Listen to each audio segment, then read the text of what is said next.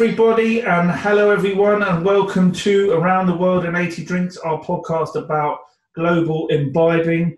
We are in the midst of a mini-series, series of Tour de France podcasts, where we follow the Tour de France, see what we've done there, around the wonderful nation of France, and we explore regions via the medium of drink, whilst also talking about the greatest bike race in the world. And I am, as ever, joined by the beautiful and somewhat slimmer Tom Sandham. How are you?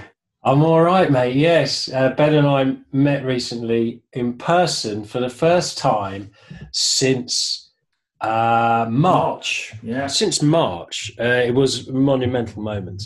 And in that time, we've both been getting into the cycling a bit, but I've had what might be described as a midlife crisis or a mental breakdown. Yeah. And I've been doing a lot of cycling, and Ben thought I'd lost quite a lot of weight, and I had. It turned out I went home and weighed myself. I've lost a stone. And he said I looked like I had some serious illness. Yeah, I mean, to be fair, you didn't have a great deal of weight to lose in the first place. No, it's not an issue that I need to address, weight loss. So it's difficult to deal with, really. I've been eating a lot of pasta since you said that. Feels quite self-conscious. Yeah. And 3 pastries for breakfast. I'm carb loading. But we are into the bikes, which is evidenced by my weight loss, and it's good. So follow us on Strava. Yeah. Podsters. Give us kudos, man. Finding the Strava thing sort of a bit passive aggressive in a sort of nice way. I don't think I've got the right mentality for it, because you see what everyone else is doing, and inevitably they're doing more than me, and I give them kudos. So I'm supporting, go, yeah, good one, nice one. But actually I'm thinking, you bastards, like more than me. And it's sort of at the same time, I don't think I've quite got into the camaraderie of the cycling crowd. Well, I'm not sure I will, just based on history of my liking humans. I'm not sure I'll embrace the social network element of it, but I think what you need to get into is the zone of competing with yourself. Anthony Clark, who we've mentioned, who runs the Richmond Cycles shop in Richmond, he was saying, don't become obsessed with the numbers, do it for the joy of the ride. I've become obsessed with the numbers. And he sort of said, well, that's okay if that's what drives you. So let that drive you, Ben. Let your own self-improvement be. I seem to literally be getting worse. You can do this thing where you can measure. I've got on my little bike computer thing. You can measure whether you're behind or where. If you do a lap, it tells you behind or where. That's dangerous, man. That's dangerous. I haven't got one of those yet. So, and it's just obviously you're getting more tired. The first one, you're not so tired. Yeah. So it's a little bit dispiriting. Well, Strava also has these things called local legends. So if you do a certain route a number of times, you become a local legend of that route. And I find that sort of thing a bit patronising. You're a local legend. Because they gave me local legend status for going down a road that I have to cycle down every day to get to where I ride my bike, and it's 100 yards, and they gave me local legend status. I'm like, that's just outside my house. I don't really feel a legend for doing that route, but it was worth it to get local legend status on Lily Bottom Road. So I became a legend for going up and down Lily Bottom. That's good. Which was amusing to me. Yeah, absolutely. Well, also the good thing to do is because if you compare yourself to everyone else on Strava, obviously there's going to be little whippersnapper 20-somethings who work for PricewaterhouseCoopers and stuff who do triathlons and those guys, and they're belling around Richmond Park doing much quicker times than me. But then when you narrow your search down to men over 40. Men over 14 stone. I'm doing pretty well. 5'10", 15 stone. Yeah, I'm not doing too bad. I'm a winner. There aren't many with my dimensions. No, in that category, I'm king of the mountains. So, it's best When I entered degenerative sort of wasting disease into mine, I am the legend of that. One thing that has, obviously, we've talked about this in the past, and for those who are now watching our videos, you can now see that I am holding up a little tube of Anusol. Oh yeah. Sol I always think of as sunshine. So there's a little bit of sunshine for your anu being your anus. So yeah, sunshine for my butt because of my piles, the ever-growing problem of piles. And I got this particular tube as a bit of a top-up. Just for anyone who's not familiar with the ointment of pile relief, you have to have a clean bot, and then you wipe it on with your fingers. It is what I would describe as quite humiliating, but it does help. So I went into the Tesco after our meeting when we met for the first time since March, Ben, to Tesco to pick up my Anusol. And what I love about this current situation is you can buy this product in a supermarket, and now you have self-service, so you don't have to talk to anyone about it. Because it's quite embarrassing buying bottle cream. Yeah.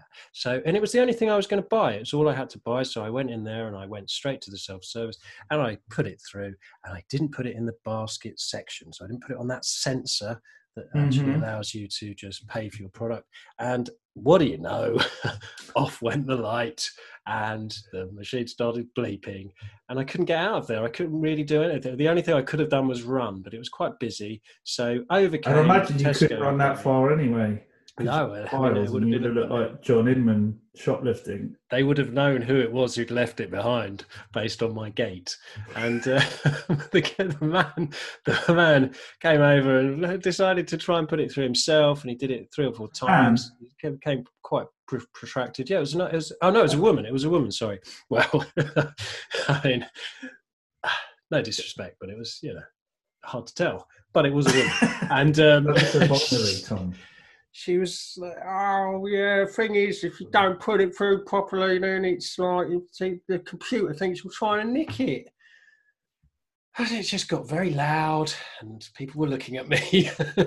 Was the light still flashing? She was holding up my tube of Anusol. The lights were flashing. It was like a siren. It was like, "Boo, woo, woo! We've got a winner!" A bit like the bulbs around your body. In fact, throbbing red alarm. A red beacon of humiliation and discomfort. And so that was my experience this week of cycling problems. It's a bad one because when we've been to Edinburgh in previous years, for the last 9 years, Anusol has been put on company expenses regularly because for some reason the diet and the nerves and the general lifestyle means it rears its ugly heads. And so I thought this year we wouldn't have to invest in Anusol. Did you put it on a company, by the way? I didn't actually. I should have done, shouldn't I? Yeah, you should have done. Yeah, it's not that expensive, to be fair. No, and it does. Have you ever been to the doctor for those things? Yeah, I have. I mean, that was the first time because I didn't really understand what was going on down there, I think the thing with the doctor trip is you really do put that off until the absolute last moment, and that's pre Anusol and Anusol and any sort of treatment, because I just didn't know what was going on down there. It was just very, very painful. It can be symptomatic of other more serious things. So guys and ladies, everyone go. Don't be scared to get it checked out because it's most likely the old Johnny Giles, the old Chalfonts, but it could be something. Roids of London. Roids of London. So I went to. I went to the doctor to get mine sorted. This time last year, and before I went, my friend, I won't name. I won't give you his real name, Matthew. Matthew, I was giving him a fake name, Matthew. Yeah, Matthew. He told me about a time he went to the doctors and he was pants down, curled up on the doctor's sort of couch thing, and in walked his next door neighbour's wife, who worked there as a nurse, all gloved up, and she just went, "Ah." Oh. I think Not I'll get someone else. Not you. But by that time, he'd had a full view of his starfish. So anyway, whilst I was waiting for my inspection, I started thinking about that, and then I started laughing uncontrollably to a point the doctor left the room, and when he came back in, I was just like shaking with laughter on the bed, just thinking about it, and then I got the giggles and couldn't stop. And the only way you could get me to stop laughing, which was a bit awkward because he was like, "Why are you laughing?" I was like, "Oh, it's a long story." The only way he got me to stop laughing was sticking his finger in my bottom. I'll give you two things that are not funny here, sunshine, and I'm going to put them right up your boss spots. If you're ever in a situation where you're giggling when you shouldn't be, get a total stranger to put their finger up your bum. Do it yourself, especially if you've got piles. It will stop you laughing. It'll make you cry. So anyway, that's about 20 minutes on piles.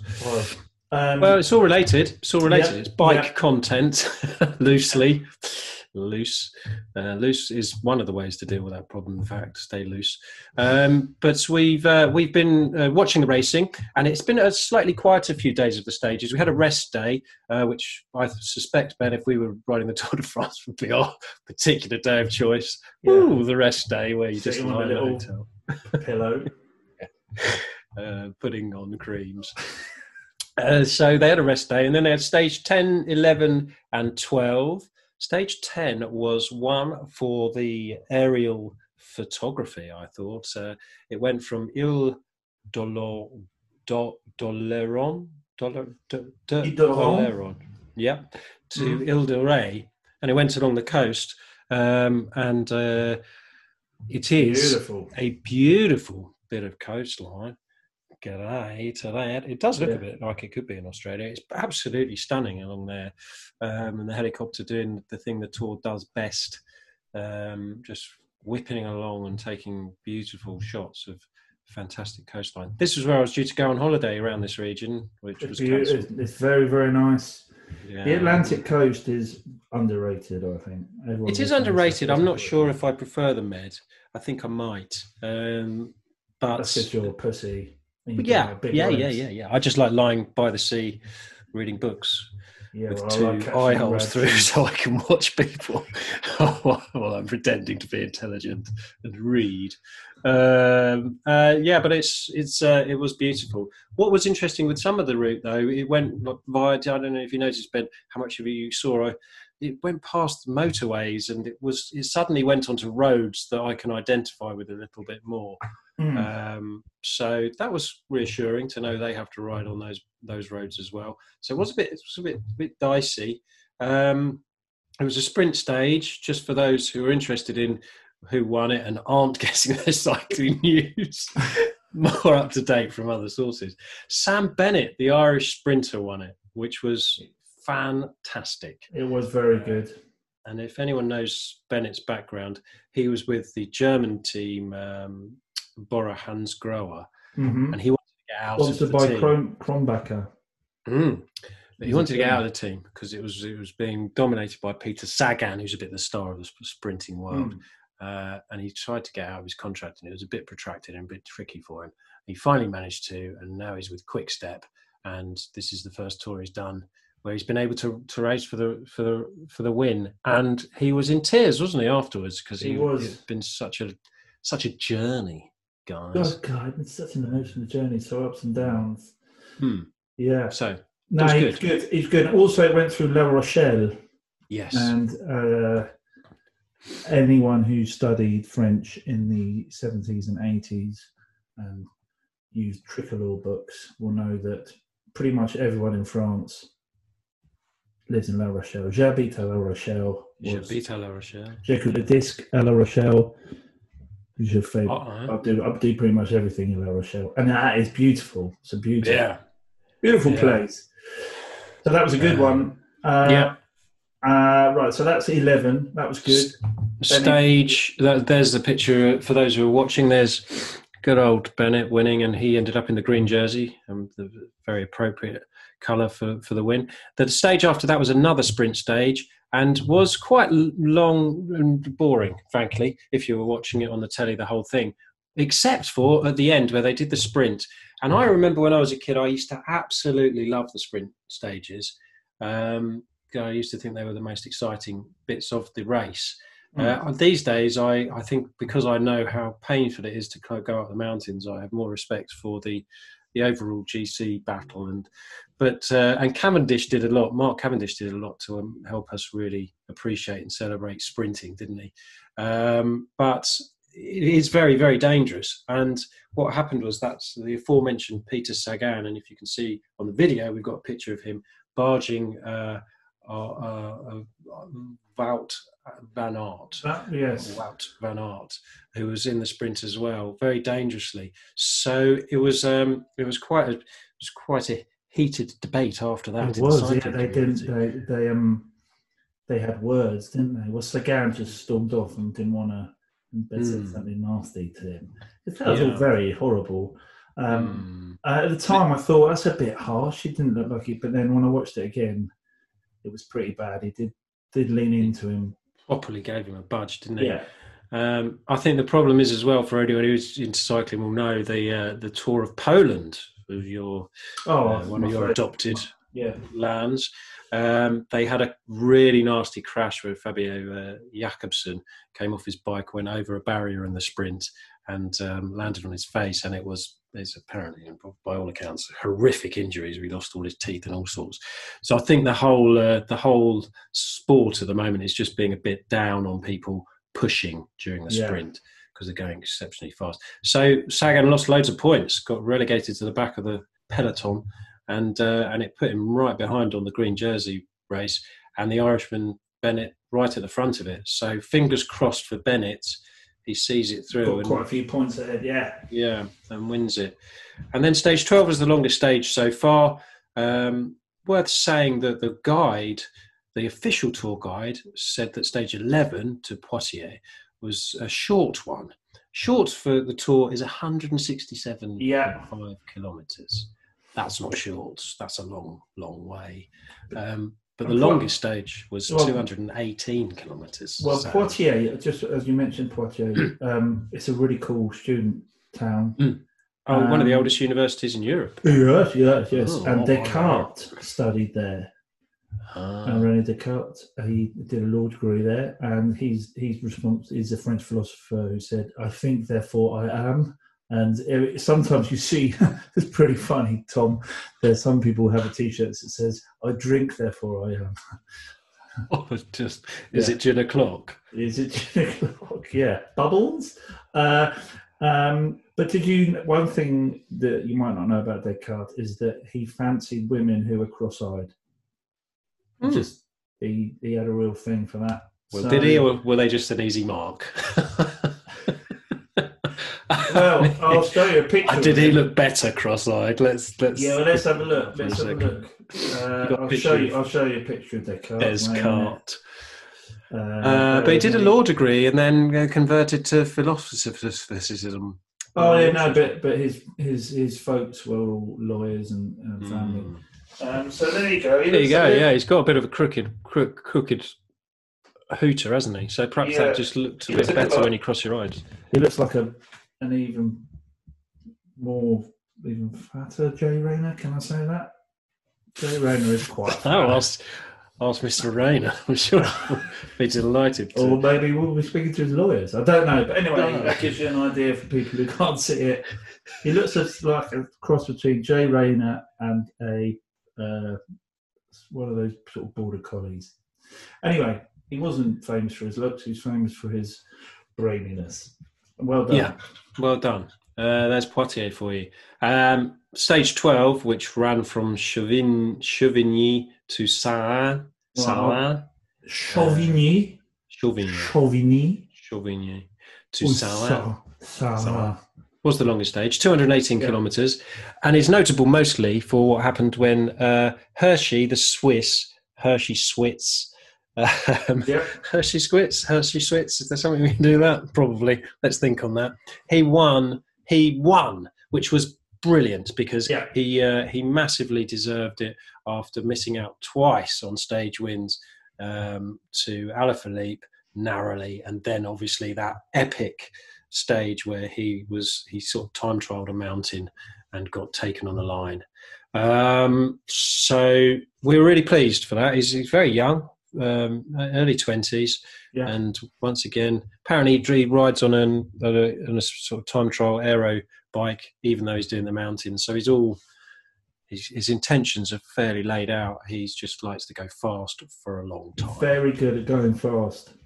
For a long time. I'm no expert, but every time it switched to him, he seems to be going really fast.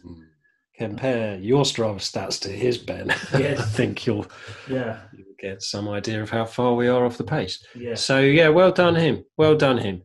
Well, just to go back to the philosophy very quickly, I forgot to mention that La Rochelle was Jean-Paul Sartre went to school there. And you like Sartre because, as you were talking about how you don't like people, he came out with Hell is Other People, and he got bullied because he also had a sort of a wandering right eye, escotropia as well. So Descartes would have liked the look of him then. Yeah, well, yeah. I mean, there was a fairly fundamental reason why they wouldn't have got it. And gender. Yes. Yeah. But still, yes, he would have thought, you're... Perhaps he just had a penchant for... Maybe the eyes thing overran the gender. Who knows with these things?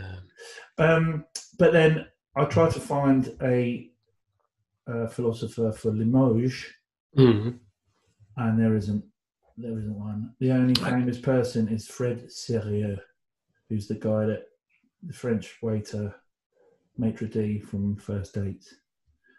Okay. Yeah, he's not a philosopher. He's not. Is he even really a Frenchman? I mean, no, if he's not, he's so French. I start to think, are you really? He's Fred Sirius from Basildon. So okay, that was I mean, there were sort of good stages in different ways, but there was not the sprint one was quite good. Hershey you felt really good for him, but no one really challenged him at the last few kilometres, did they? A bit spread out. But I think it's just the calm before the storm, which is going to be the Alps. Indeed, I think heading down towards Lyon, aren't they? Did you hear the mayor of Lyon? He's a real green campaigner. He got elected on all the green issues. He's had a real go at the Tour, saying he's going to welcome them, but he also thinks they should have a women's race going concurrently. I mean, bear in mind they've only just got rid of the Dolly Birds on the finishing line. I think they haven't got rid of them. That's the beauty. Well, they've got one. They've got one and a bloke, so they've sort of balanced that one out. But they're a bit behind the times on that. But he's also saying that people like Ineos, like a fracking company, and some other people, and the fact that they're all the caravan, the guys that throw out all the goodies before the riders arrive to the crowd are just giving away plastic tat. So there's been a bit of a controversy there. Okay. Well, it's a bike race. I'd say that's really eco-friendly. Yes, we can. We can get into the Twitter sphere of problems with this whole thing if we want. I'd rather not. I'd rather just enjoy the fact that in the midst of a massive, a global pandemic, they've managed to get it going, and we've got some entertainment to take our mind off things. I accept all of those criticisms of it, and it's. But I'd rather not make this political, just because I'm quite enjoying it, and it's also inspiring me to go out and do some exercise, and bringing me some joy in my otherwise empty life. So I kind of say, go fuck yourself, man. Let me just enjoy the bike race. I was thinking just that, Tom, when I was burning some plastic bags in my back garden because they're getting. This is it. As I chucked my own bidon into the. And also, they chuck a lot of those bidons away, but apparently they get picked up. Well, of course, they're massive souvenirs, aren't they? You would like those. During COVID, I'd be all over those. So let's get on to the food and drink. Yeah. Quick word on the food, because this is a drinks podcast. But the Charente Maritime Atlantique region, as you'd expect, got some nice seafood around there. Oysters, apparently. Huîtres Marin Oloron. Oysters from the basin de Marin Oloron. In France, so apparently a bit of a hot spot for the old shellfish down there. Shuck it and see. Nice. Thanks. But they are meant to be quite they're delicate, less bitter, and iodized than the open sea oysters. They're better protected in this region and have a green hue around the gills. But they've got an oyster bed taste apparently, which is useful to eat if you're having a martini. An oyster with a martini. And cheese, Cendre de Niort. Niort. Oh, do you know Niort? It's a bit boring, Niort. Is it? It's the do you know it's the insurance capital of France? All the insurance company based there. So oh, really? That gives you an idea of boring. I like to take my chances. Insurance is for losers. There's a goat, because it's a goat's cheese. Apparently it's from the Poitou-Charentes region. Yeah. Don't know. Tastes barnyardy, apparently. Milky. Soft. Cheese, isn't it? It's just cheese.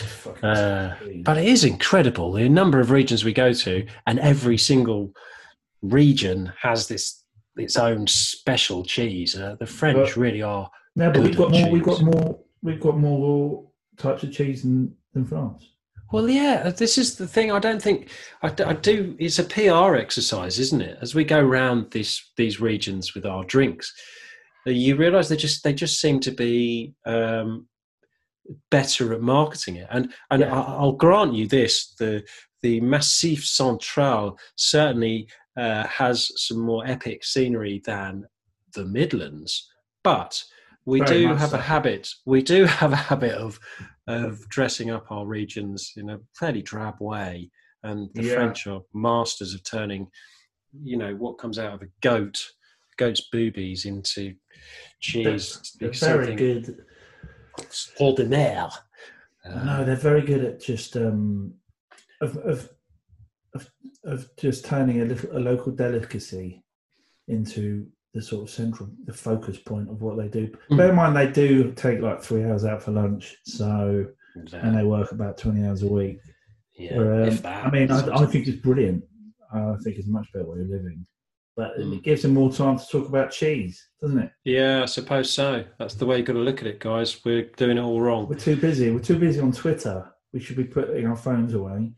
Spending way too long doing podcasts about them instead of selling our own gear. All right, let's get on with it then. Come on. Okay, mussels.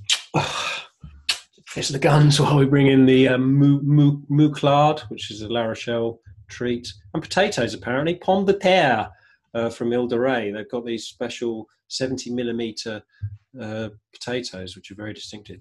And Ben, truffles. More importantly than all of that, truffles. A lot of chat about the old the Périgord truffle, the black truffle from the further south. But Jarnac, which is a big region for brandy, cognac, which we're coming on to, have a massive truffle industry now, and are seen as a forgotten speciality of the Charente region. Charente. It doesn't have an accent. How do you say? Charente. Yeah. Charente region. In the 19th century, production of truffles in the Charente had grown to 50 tons a year. So it was historically, it's been a big industry there, but it's sort of dropped off the pace a bit. And now they've got 700 hectares, which is apparently the premium growing area for your truffles. And winter is the time for the truffle. So if you're going over there post-pandemic, go between October and January, and there's all sorts of festivals and all up to February apparently. And they train pigs and stuff, don't they? To get Well, yeah, this is it. But apparently, dogs. Or is it it's dogs? now, yes. Which brings me on to that image I had, because the dog obviously has a sensitive sense of smell. So they use dogs more than pigs now. It's a bit more traditional. It used to be female pigs, like women, have a better sense of taste and smell than male. Okay. Whereas that dog's sniffing another dog's bottom. Well, my question for you is, the picture I have here for those who are just listening is a dog sniffing another dog's arse. And what I don't understand about dogs is, if they have such a sensitive sense of smell, why sniff an arsehole? Maybe there's a truffle up there. Maybe we don't know that every dog's... Maybe that's what truffles are? Oof, I don't know. No, I don't think that's the case. I mean, with the French have got form on making food out of unusual bits, but I think that's taking it. I don't think a truffle is the dog poo. It would be the greatest of all ruses. It would, wouldn't it? If this whole time it was just dog shit. Tastes really earthy. Yeah. Yeah, it tastes like it's been buried underground for a while. Yeah. And it tastes of dog shit. Yeah. That's because, ladies and gentlemen, c'est la merde, chien. Good for the French. I'm sure they're sticking a few over on us. And tripe if you have Andriette. Oh my God, that might be dog chateau wedding, and I thought it was a sausage spaghetti, and I was there for a good while working out how to spit it out and where to put it. Sophie, my wife, she loves Andriette. Really? Yeah, I mean. The texture is... The texture, the smell, the taste, the entire experience. No. Yeah. No. I can't go with it. Not for me. I'll try most things. Even dog shit turns out. Love truffles. So that's the food. So lots going on there. Truffles, just as a side note, were seen as the devil by the church. The church started telling people that... I got a picture of some nuns to illustrate that. Nuns on the Run. Do you remember that? Great film. And they associated truffles with witchcraft and sin, which is a bit like what the church did with alcohol. So it seems anything that's quite nice, they don't like. Distracting, they didn't seem to like back in the day. Don't enjoy yourself. Don't enjoy yourself. If you do, you should feel guilty. Yeah. That's the message. There's a truffle, just to illustrate, if you're watching the video, how much they do resemble. Well, I don't know, Tom. If it looks like that, you're going to need to go back to the doctor. You might as well get your... But not if you're a dog. So, yeah. And it's been buried, so it's kind of like a fossilised dog shit. Stage 10. When it came inland from the Atlantic, it went to Le Go, which is a very short drive from the Cognac region. And so we get on to the drinks of this particular pod. And we are going to focus on Cognac. Cognac region reaches all the way from La Rochelle, as Ben mentioned in our trip. Wasn't in my J'ai 13 ans lessons, the Cognac industry, but it goes from La Rochelle in the north to Royan in the west and Angoulême,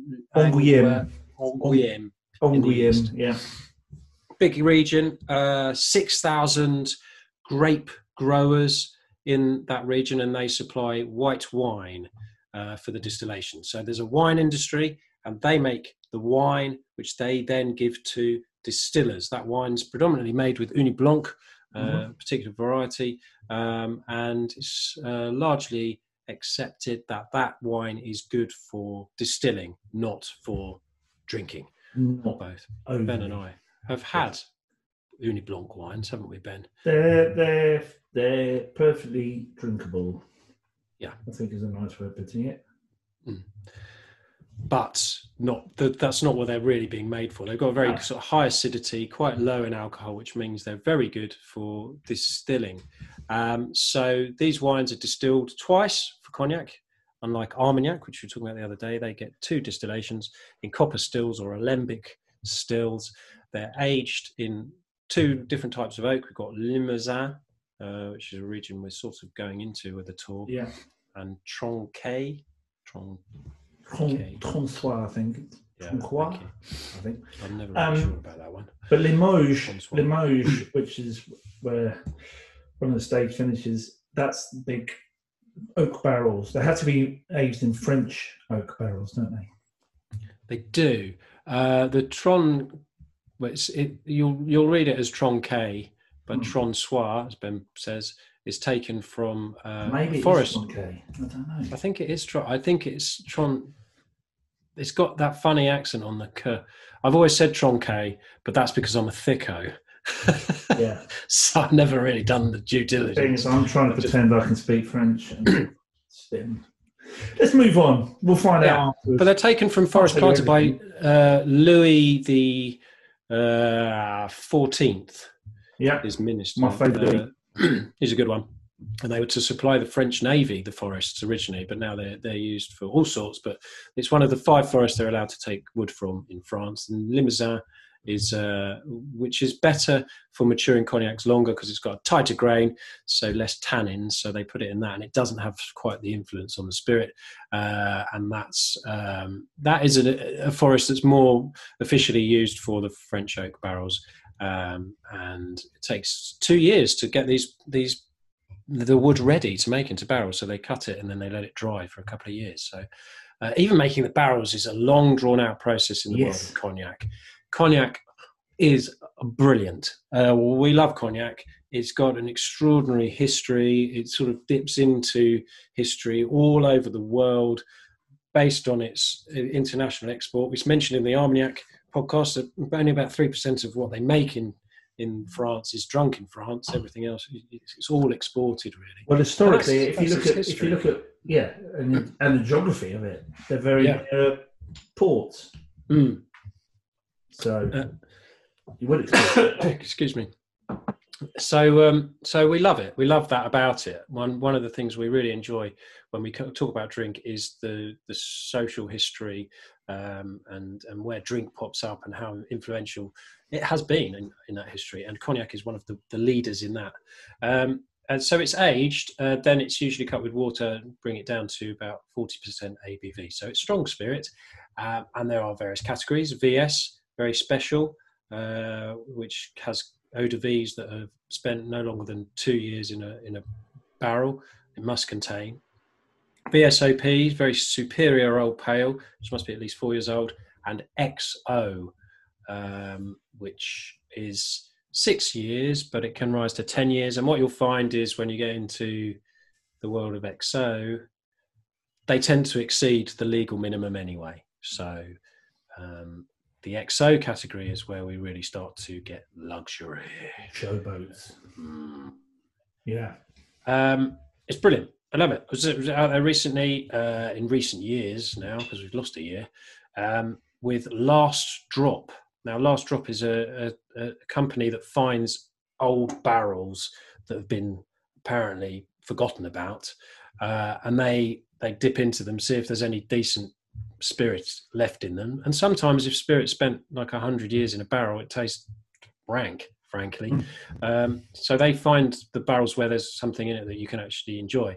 And I went out to Cognac with them to try their 14th release, which was a 1924 Grand Champagne cognac, and had been forgotten about for 80 years. Now, apparently, so the story went, the distillery, which was Cabin et Fil Distillery, 6th generation cognac makers, when they were attacked by the Nazis, had hastily erected, love that word, a wall to protect some of their cognac supplies.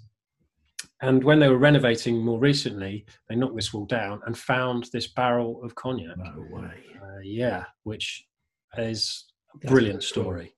A story I wrote for the Telegraph, in fact. I'll put the link up when we put this on.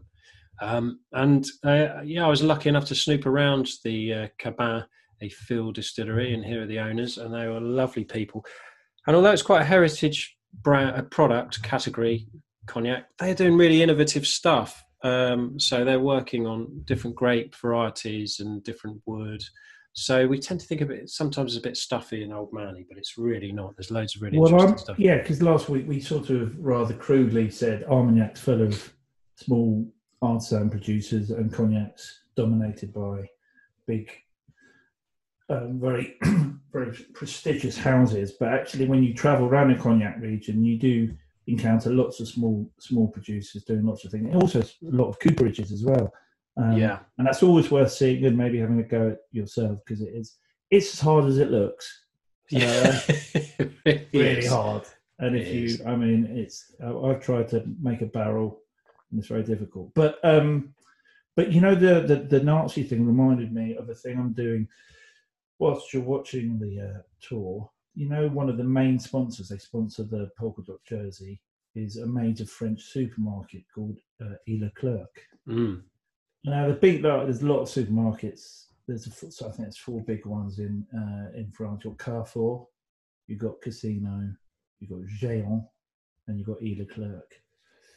E. Leclerc is definitely the funniest, because what you do is, as you're driving around France, what I've done ever since the 1980s is, when you pass an E. Leclerc, especially if you're wearing sunglasses, you raise them up and you say to whoever's in the car with you, "It is E. Leclerc." Referencing, of course, Monsieur Roger Leclerc from Allo Allo, who was a resistance fighter. Ding. Yeah, and and he was a counterfeiter. He worked as a bartender, so it is linked to the podcast as well. Nice. There's a drinks link. Thanks very much. And he was a counterfeiter, and he also one of the episodes he was a disaster of disguise, because he was always trying to disguise himself, but you could easily see it was him. It's a running joke, like all their low jokes, and it was very funny. So whenever you see an E. Leclerc sign, say, "I've been doing it with Sophie, my wife." She hasn't laughed once, but I'm going to keep going. It's one of those. Say it 20 times and it becomes funny. Exactly. It is E. Leclerc. And he was a counterfeiter who made a forgery in one of the episodes of the Fallen Madonna with the Big Boobies. So if you watch Hello Hello again, it is just gives and gives. It's brilliant. Gives and gives. It's brilliant. It's very, very good. And anyway, and accurate on many levels. Yes. Really got the sense of what the French were up to during the war. And I think you'll find that it's quite difficult to make an amusing sort of anecdote related to the Nazis most of the time. So I'm quite pleased with that one. Anyway, on with your cognac. What have you got there? Well, I don't know, but I've got a bit of the last drop actually, which I was lucky enough to take with me, and I keep in a decanter, in a nice. What's it say on that? Well, Ben, I think if for those who can't see the video, it says Spirit Communicator of the Year, Tom Sandham. Really? So yeah, it's IWSC. It's a trophy. It's an award, if you like, right, for my expertise in the world of spirits, because I'm an award-winning drinks expert, Ben. What, in the world of spirits? World of spirits. So It's funny, because there was yesterday I looked online, and Class magazine, which is the industry kind of bible, had 100 most influential people in the industry, and I got down to about number 80, but you didn't seem. You didn't get to 81. That wasn't me. No, I was counting down from 100, and once right. it got past 80, I thought, well, it's definitely not. Oh, right, you didn't get to number 5. No. No, I'm not on that list. But we deal so much more with the consumer now, Ben. We want to take our expertise. Yeah. I mean, I don't. Explain to the layman, which is why I say tronqué instead of trottoir. Yeah, tronçaise. Because we really know our shit. Yeah. So while I was there, the reason I put this in the background for those who can see that's Bernard Sazerac de Forges. I just wanted to just go into the history a bit further. Just these guys. I went over to the extraordinary family house of the Sazeracs, the Logis de Forges à Moutier-sur-Bohème, and it was an extraordinary place. And they treated me to a home cooked meal, and I was blown away with their generosity, but also the fact they've got so much history on this. And they were making cognac here, but they were making paper as well. This mansion, essentially, it is, and they took the paper all over the world, but they were iron makers as well, and they made the cannons for the American Revolution. They'll be taken over to America at the time from here, and the cognac went with them. And then the cognac made its way to New Orleans and was used in the first Sazerac cocktail. Wow! And then they've got recipes to show that. And now the Sazerac family is an American family, a whiskey family that works with Last Drop, in fact. But we were just sat there having lunch, and these guys took me around the place, and they had things like Descartes first edition books, just ramshackle libraries, and works of art on the wall that the artists had done for the family. And they were just really unassuming. It's quite elderly couple who were living there, and it was like walking around a museum, and it was just their gaff. And all the time we were just drinking extraordinarily expensive cognac. And I really did think, I just love France so much. Can I move here? Can I live with you guys? Which they didn't. They weren't so interested in. No. So beautiful trip. And other trips have included Hennessy XO, which we've tasted in our podcast before. But the reason to bring up the Hennessy is because, of course, the main man, Richard Hennessy, was Irish. So as Bennett was winning his race and taking his green jersey, he was following the footsteps of Richard Hennessy, who founded the company. And also worth saying that this year is the 150th anniversary of the XO variety of cognacs. And Hennessy were the first people to do it. The term was coined by Maurice Hennessy in the 19th century, and it was bottled, first of all, for his family and his friends. And it was so popular that they turned it into a category, and now everyone makes an XO who can, and it's incredible. Incroyable. Costs £143 from the Whisky Exchange, Hennessy XO. So it is expensive, but there's over 100 of those eau de vie we were talking about from the Grande and Petit Champagne, Borderies and Framboise regions of cognac.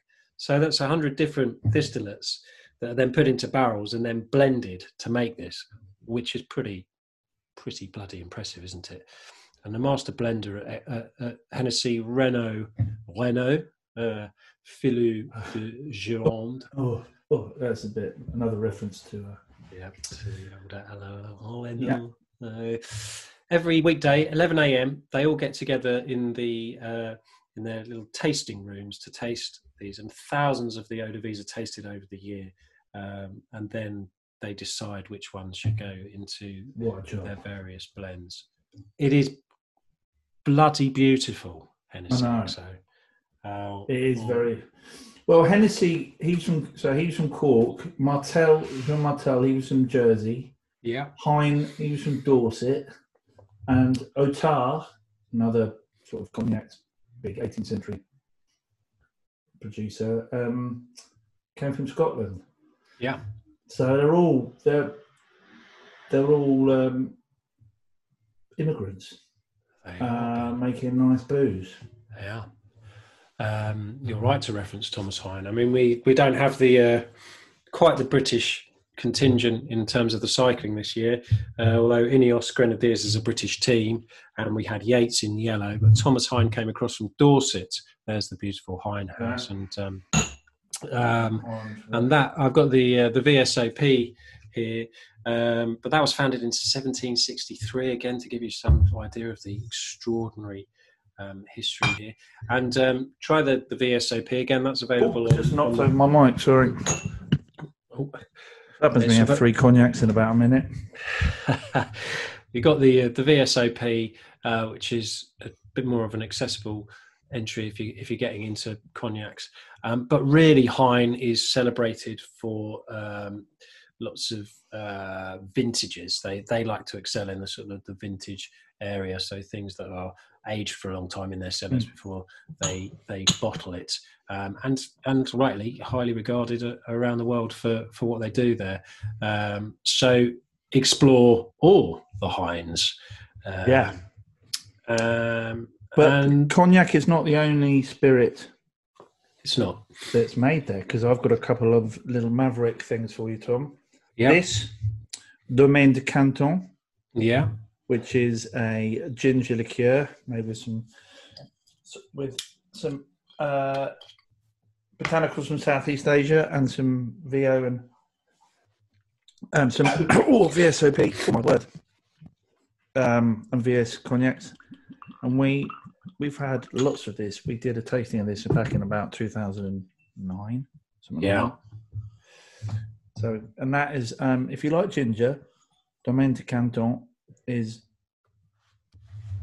wonderful in cocktails, nice over ice. If you don't like ginger, definitely won't like this. It's very gingery.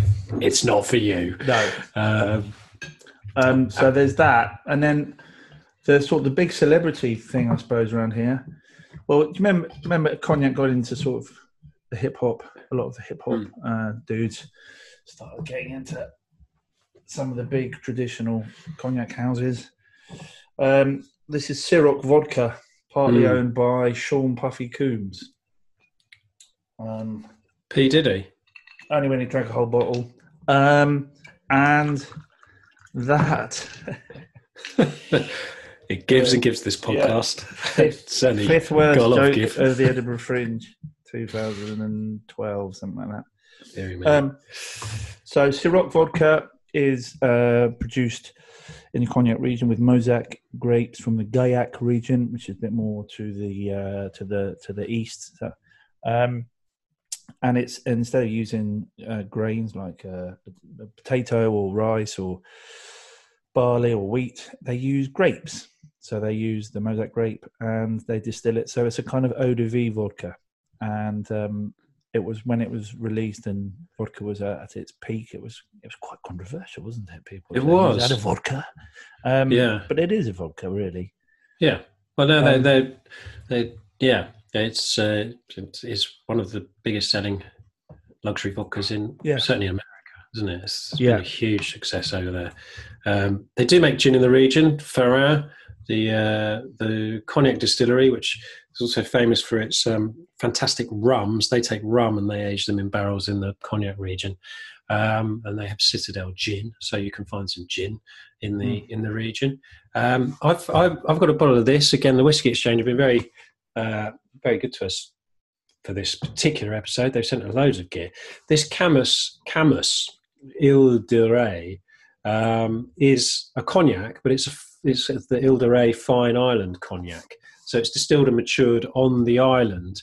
And they claim, because of its close proximity to the ocean, that it has a slightly savoury note. And it does. It is quite unusual. It's very rich, very sweet in the way that you hope cognac would be.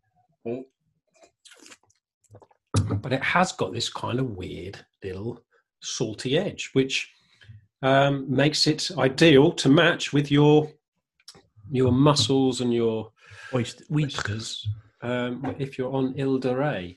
And that is really good gear, and that only costs £44 from the Whiskey Exchange. C'est Bonjour, another one. C'est Bonjour. It's beautiful packaging with all the island and lighthouses and that carry on. Yeah. Big fan of that. And have you got any other drinks? I've got one more. No, I'm done.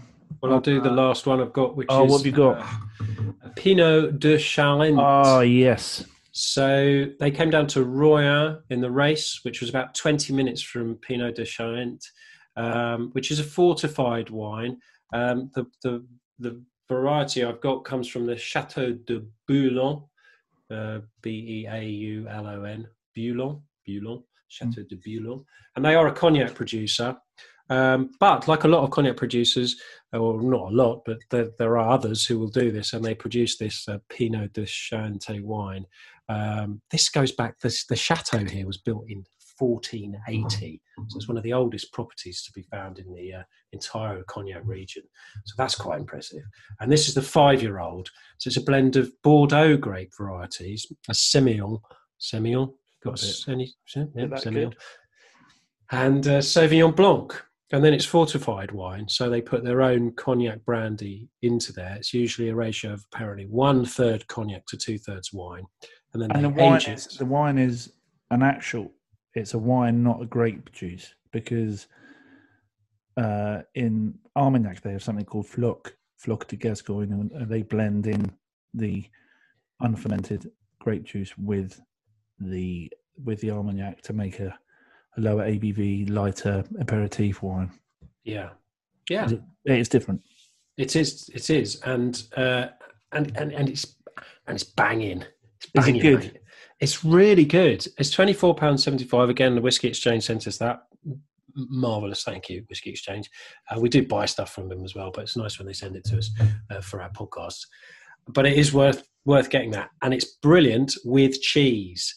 So have your Cendré de Niort goat's cheese, speciality of the region, with a fortified wine like that.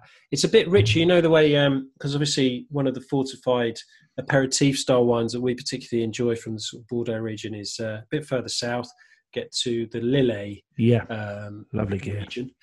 And that's got that orange fruitiness. So this is, with the cognac, it's a bit richer. So it's not got quite the same citrus. More autumnal.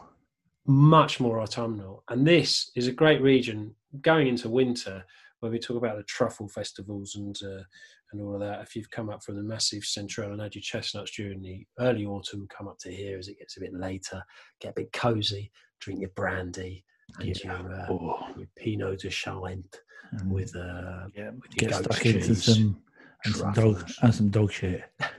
Or actually dog shit. Yeah, eat some dog shit with some Charente. Goes really well with dog shit. Ah, mais non. Not the truffles. No. Merci. C'est le merde chien. It's like that time when I was in the Alps, and we were in this restaurant. It was one of those. It was a sort of restaurant, sort of someone's house. I was never quite sure, but it was in one of those huts, quite sort of halfway up the mountain. And we finished the meal, and the guy brought this big decanter with a sort of towel wrapped around it, and he poured everyone a shot. And we were like, "What is it?" He goes, "No, I will tell you after. You must drink it." And then immediately I knew there was something that was going to be bad.